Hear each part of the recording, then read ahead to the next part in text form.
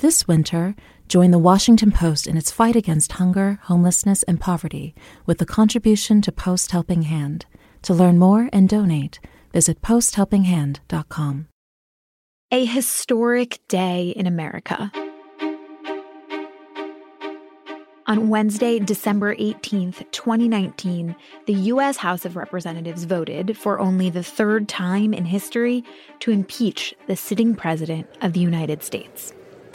Here's how the day unfolded. The House will be in order. At 9 a.m., the House gavelled into session, and very soon thereafter, the Republicans tried to end the impeachment debate before it even began.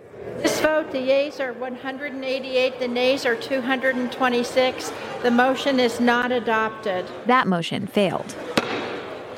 Shortly after, House Minority Leader Kevin McCarthy made a second GOP motion, this time to condemn House Intelligence Committee Chairman Adam Schiff and Judiciary Committee Chairman Jerry Nadler for their handling of the impeachment process. The clerk will report the resolution. Whereas Chairman Schiff and Chairman Nadler willfully and intentionally violated the rules of the House of Representatives by abusing and exceeding their powers as chairman of committees. Whereas on September 9th, that motion also failed, though both of those motions together did successfully delay the day's proceedings. Next came an hour of debate over the rules for the debate on the articles of impeachment. Yes, that's a floor debate over the rules of another floor debate. Madam Speaker, I ask for unanimous consent to amend H.R. 767 to provide for 12 hours of debate equally divided by the majority and the minority.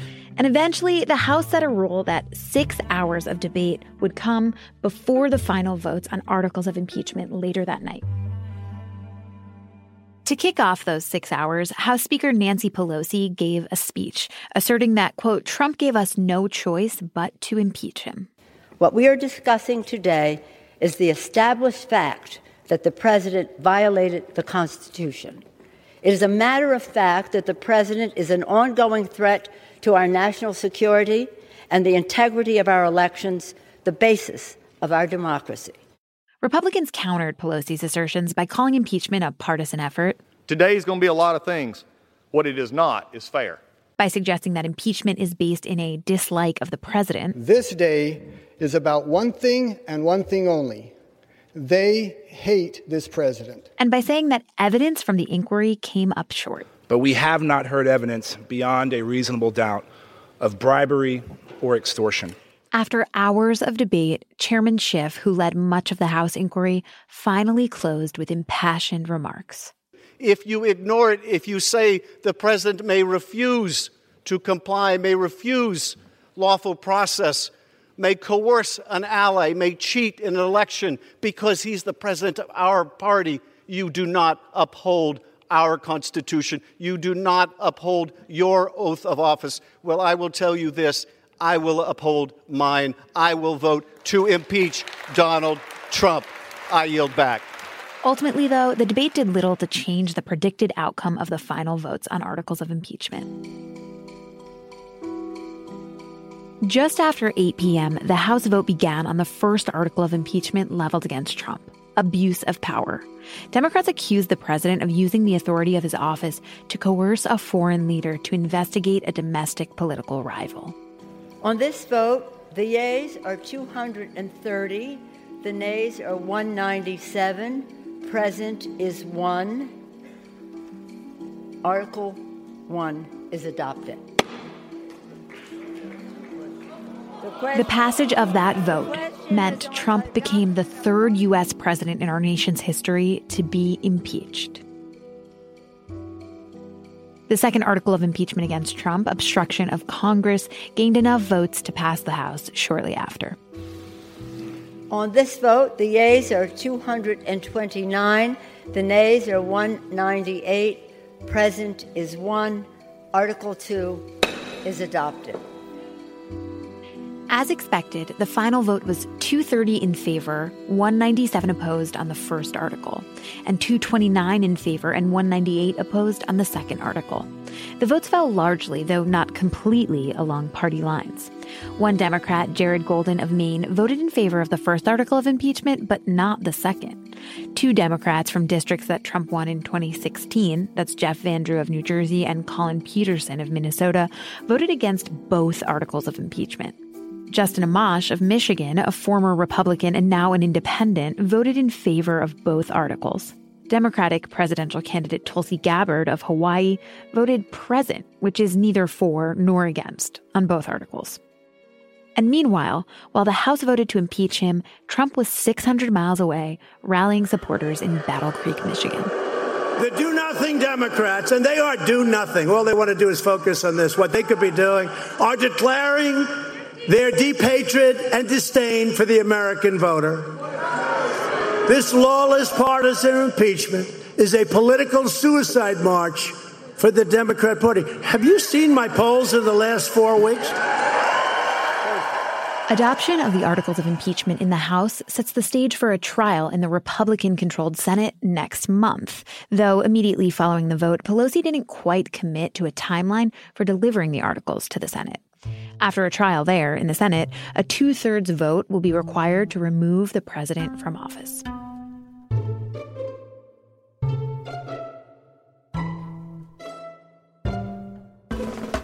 This is Can He Do That, a podcast that explores the powers and limitations of the American presidency and what happens when branches of government collide. I'm Allison Michaels.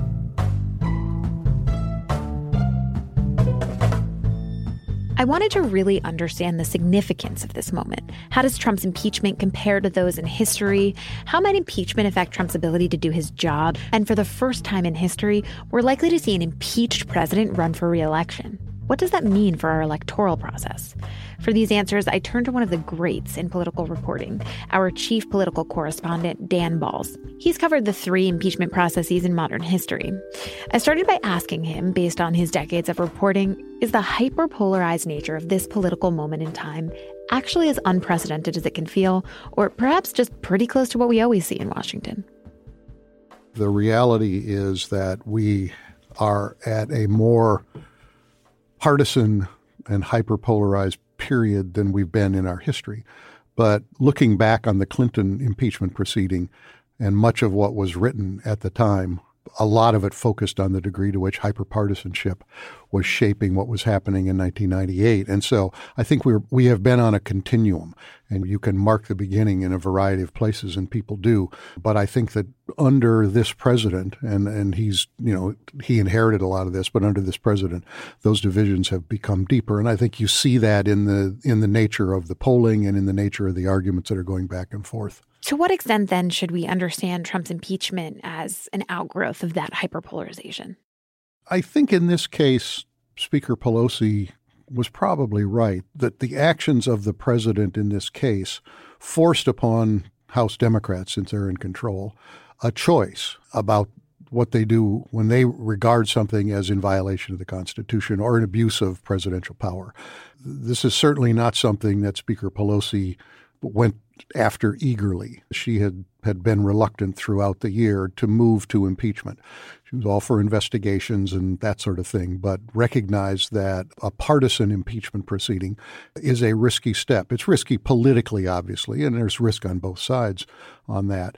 But it's also risky for the fabric of the country, and I think she recognized that. But I think that she and other Democrats, when they saw what had gone on with regard to the pressure on Ukrainian leaders to mount an investigation or at least announce an investigation of former Vice President Biden and his son Hunter, that they were left with this difficult decision. Do they ignore that and therefore allow a president to essentially do those kinds of things, to invite foreign interference in an American election, or do they respond and, in a sense, take the consequences one way or the other? And so there was no good path for them at that point, and I think she took the path that she felt was a constitutional obligation as opposed to a political nicety. And yet it seems like there isn't even agreement among elected leaders about what that constitutional obligation is.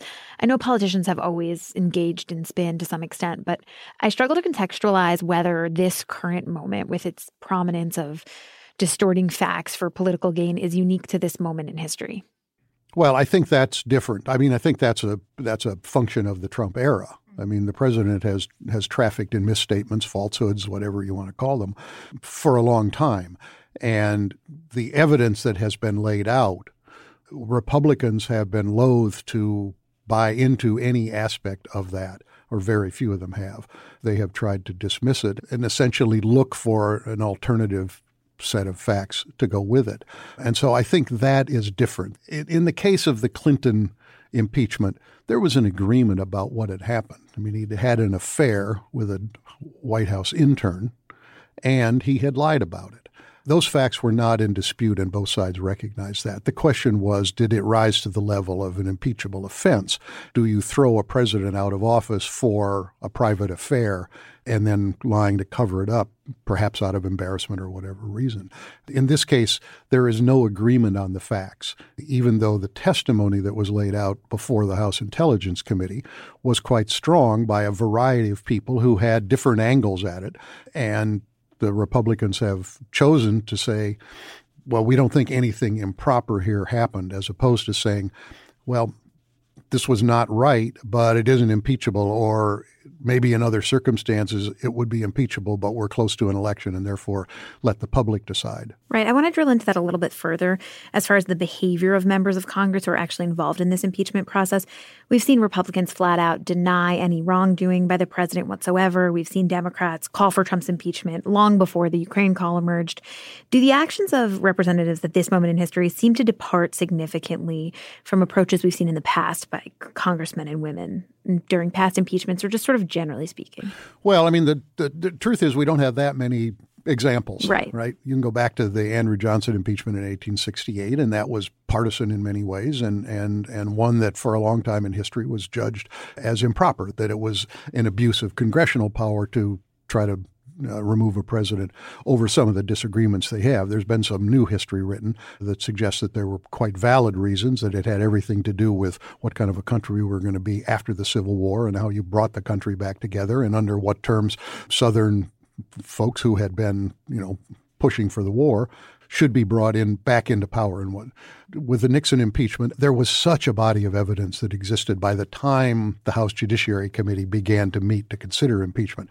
I mean, we'd had court cases, we'd had people go to jail, we'd had the Senate Watergate committee hearings. There was a huge amount of evidence as to the wrongdoing by the president and those around him.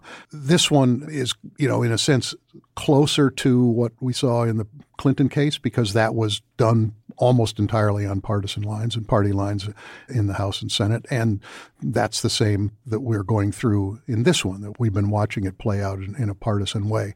But I go back to what I said earlier. I think that everything is more supercharged right now in the Trump era, just because people's feelings about this president are so locked in and have been for a long time. I mean, we know his approval rating trades within a very narrow range. It doesn't go up very far. It doesn't go down very far.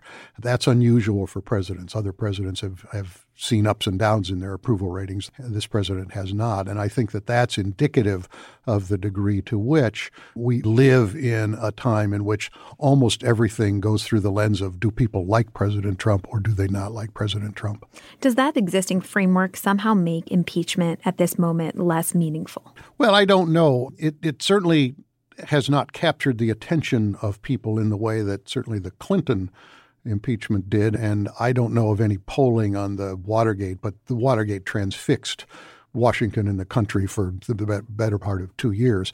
In this case, perhaps because the same arguments are being made over and over again, they just move from one committee to another committee to the House floor and eventually to the Senate, that people say, well, I've heard all this.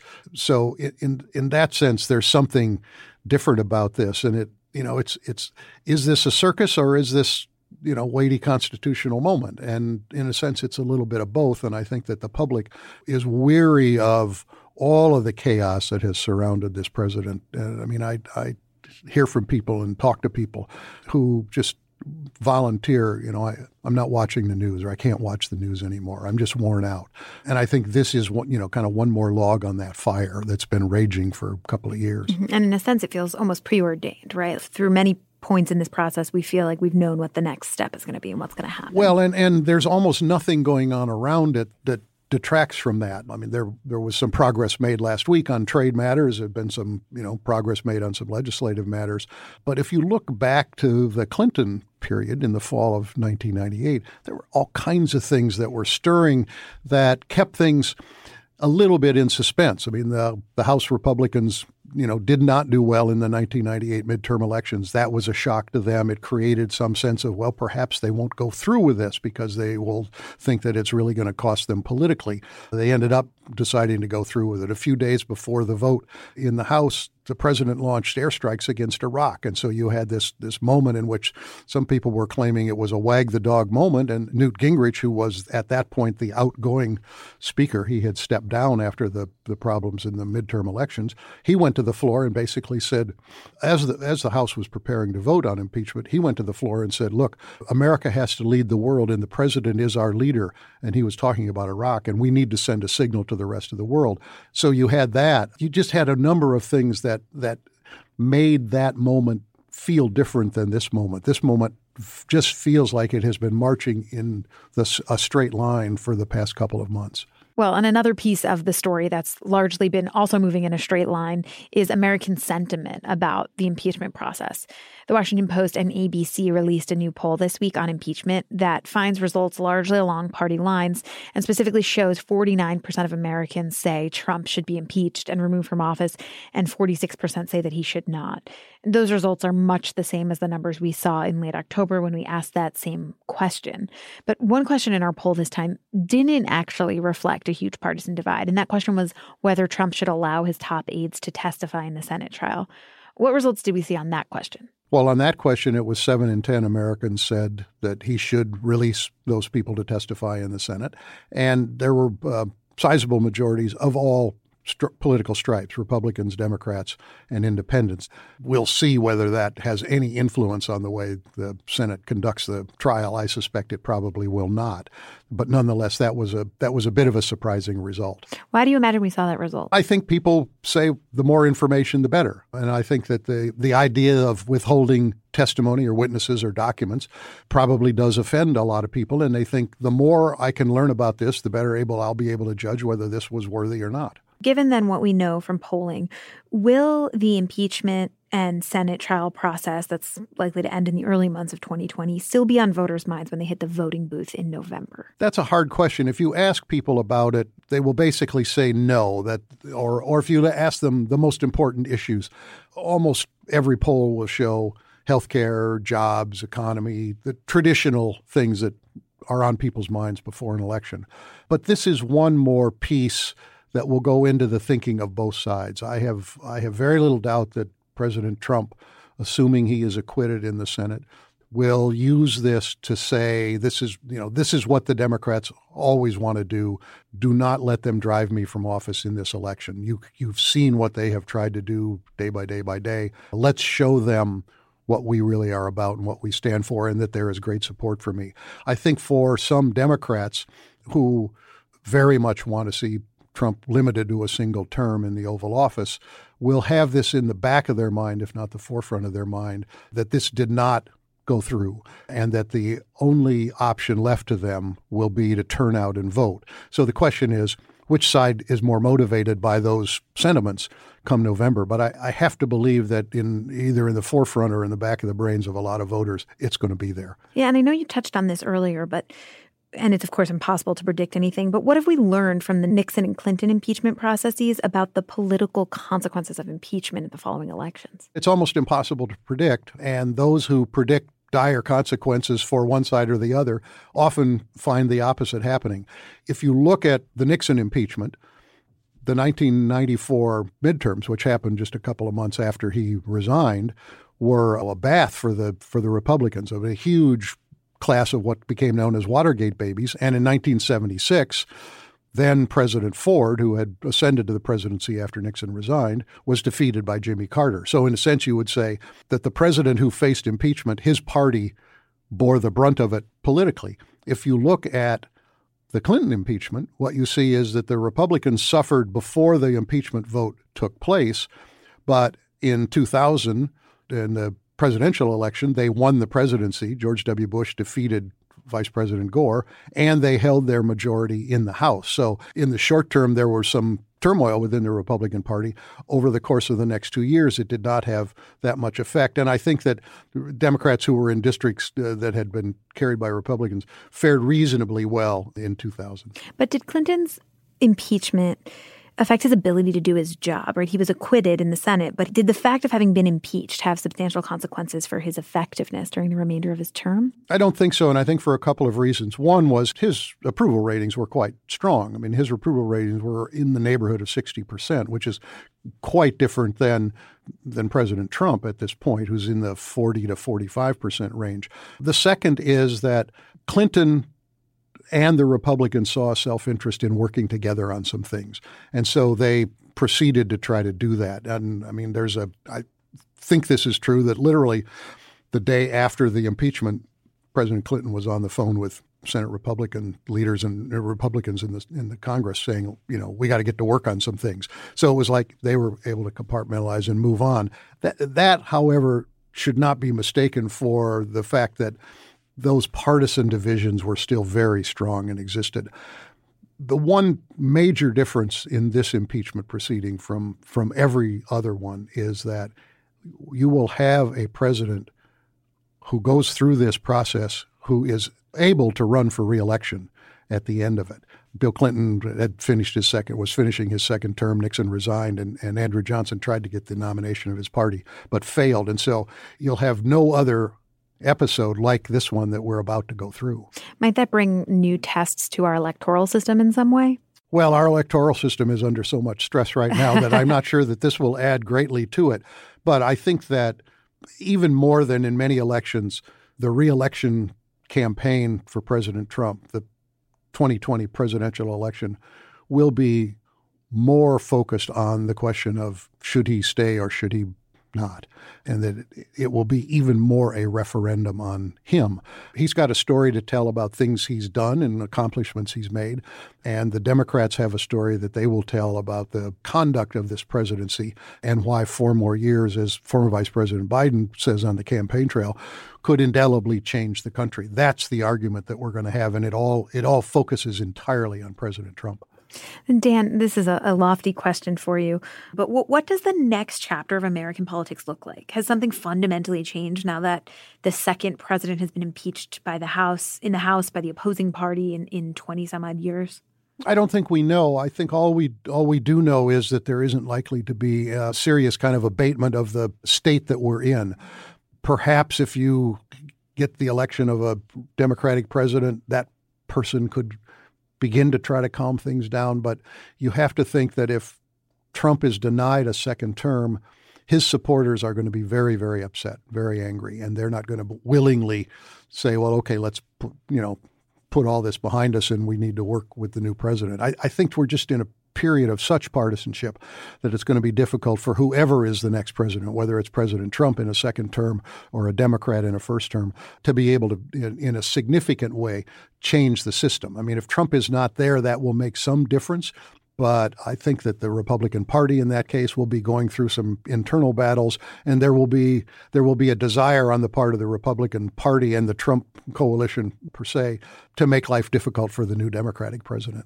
All right, Dan, my final question to you, because this is, can he do that? And we've been asking that for about 2.5 years. Has this particular impeachment process changed the weight of the power of the presidency? Is it left weaker or stronger than before this impeachment process began? We have seen for decades the increasing shift of power from the legislative branch to the executive branch.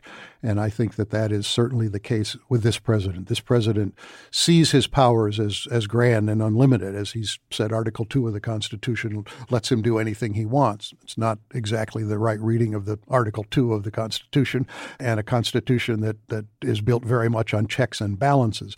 But this president has an expansive view of his powers, and in this next phase, and particularly if he were to get a second term, you would have to believe that he would see those powers as even more unlimited and try to use them. Then the question is, to what extent would Congress try to check that or be able to check that? Might all of this embolden future presidents to act in more of a unilateral way? All presidents want to act in a relatively unilateral way. And I mean, we saw under President Obama a greater use of executive action to do things that he was not able to do with congressional approval. You've seen the same thing with President Trump. I think presidents get frustrated when they have to go through a legislative process, particularly one that tends to be as gridlocked as we've seen for, these last number of years. And as a result of that, they're eager to try to do whatever they can within the powers that they have, even if those can be undone by the next president. So I would expect that whoever is the next president, you will see that battle continue. But I think with President Trump, you see it to a greater degree than you might with some other presidents. All right, Dan Balz, thank you so much for joining us. Thank you.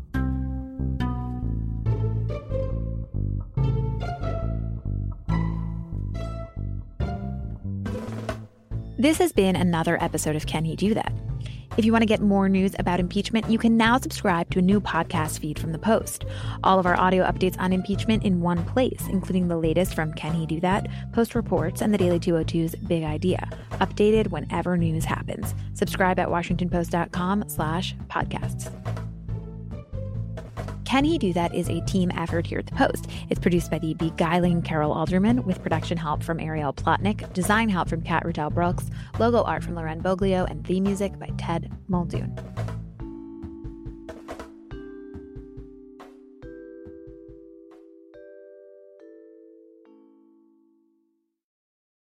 Contributions to Post Helping Hand go directly to services run by beneficiaries Bright Beginnings and Street Village, and So Others Might Eat, that provide shelter, food, education, and other services to those less fortunate in the Washington, D.C. region. Learn more at posthelpinghand.com.